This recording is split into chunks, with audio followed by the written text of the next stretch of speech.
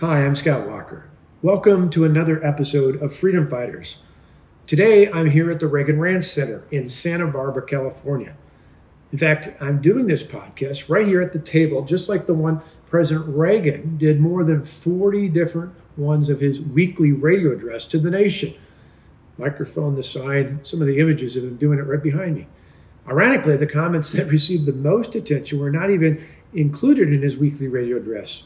In fact, on August 11, 1984, while at the ranch, the president was joking with the audio engineers from National Public Radio during the sound check. He said to them, "My fellow Americans, I'm pleased to tell you that today I've signed legislation that will outlaw Russia forever. We begin bombing in 5 minutes." Unknown to him and the others at the ranch, the feed was already going out to radio stations across the country. Well, you can imagine what happened then.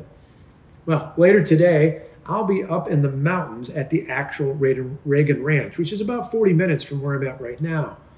Then Governor Ronald Reagan and First Lady Nancy Reagan actually purchased the ranch way back in 1974. It was called the Western White House during our 40th president's 8 years in office. All told, they spent the equivalent of one of his 8 years in office at the ranch. Now, cumulatively, obviously not all at one time. Reagan would go to the ranch to unwind and clear his mind, but he certainly didn't rest. In addition to riding his horses, the president would actually work all day long, from cleaning brush on his 18-some miles of trails to cutting telephone poles to erect his own fences. Reagan was a force of nature on their more than 680 acres of land.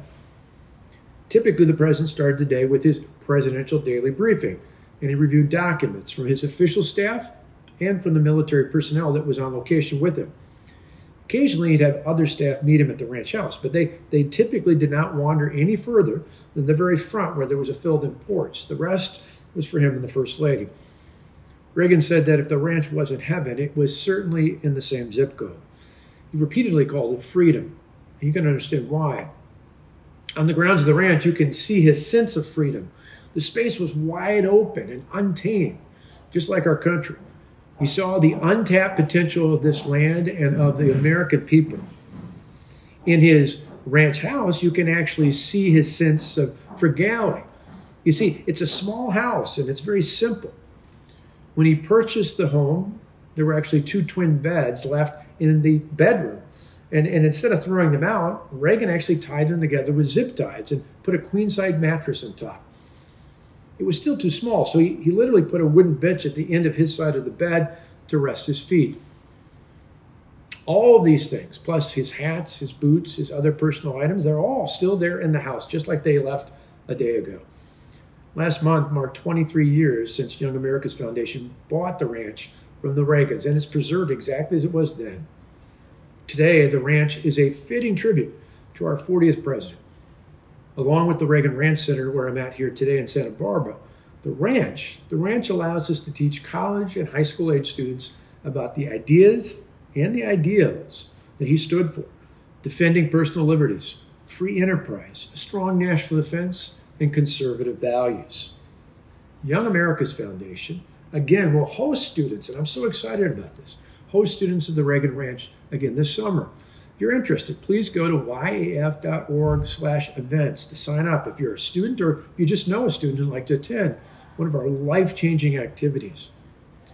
In addition to the Reagan Ranch, we'll actually be hosting our first of a kind, a conference at the Reagan Boyhood Home in Dixon, Illinois, not too far from my place in Wisconsin. And we moved our National Conservative Student Conference from Washington, D.C. to the open state of Texas. Former Vice President Mike Pence will headline an impressive group of conservative speakers from across the country who all converge on Houston, Texas, early this August. Again, visit yf.org if you'd like to attend, or if you want to help sponsor a student or maybe even an entire program. In his farewell address, Ronald Reagan warned us that we had to do a better job of getting across to America is freedom.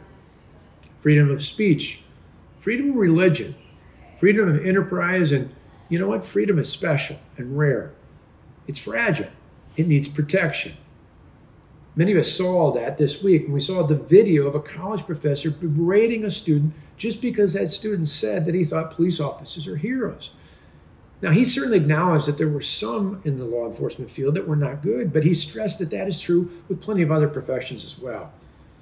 He even asked his professor if she would call the police when she was in need of assistance. Amazingly, she kept attacking him. Similarly, I was aghast at a video released of a woman who was pulled over by law enforcement for being on her phone. The driver, who claimed to be a teacher, kept belittling the police officer calling him a killer. She even called him a Mexican racist. Sadly, these are typical of so many of the people we see teaching our children today. And this is precisely why we need to start fighting back. We start with invoking our constitutional right to free speech so that conservative voices can be heard in schools and campuses all across the nation. Then we need to do a better job of explaining the difference between freedom and socialism. We can do it. We must do it. We will do it. I'm Scott Walker. Thanks for joining us today, and until next time, keep fighting for freedom.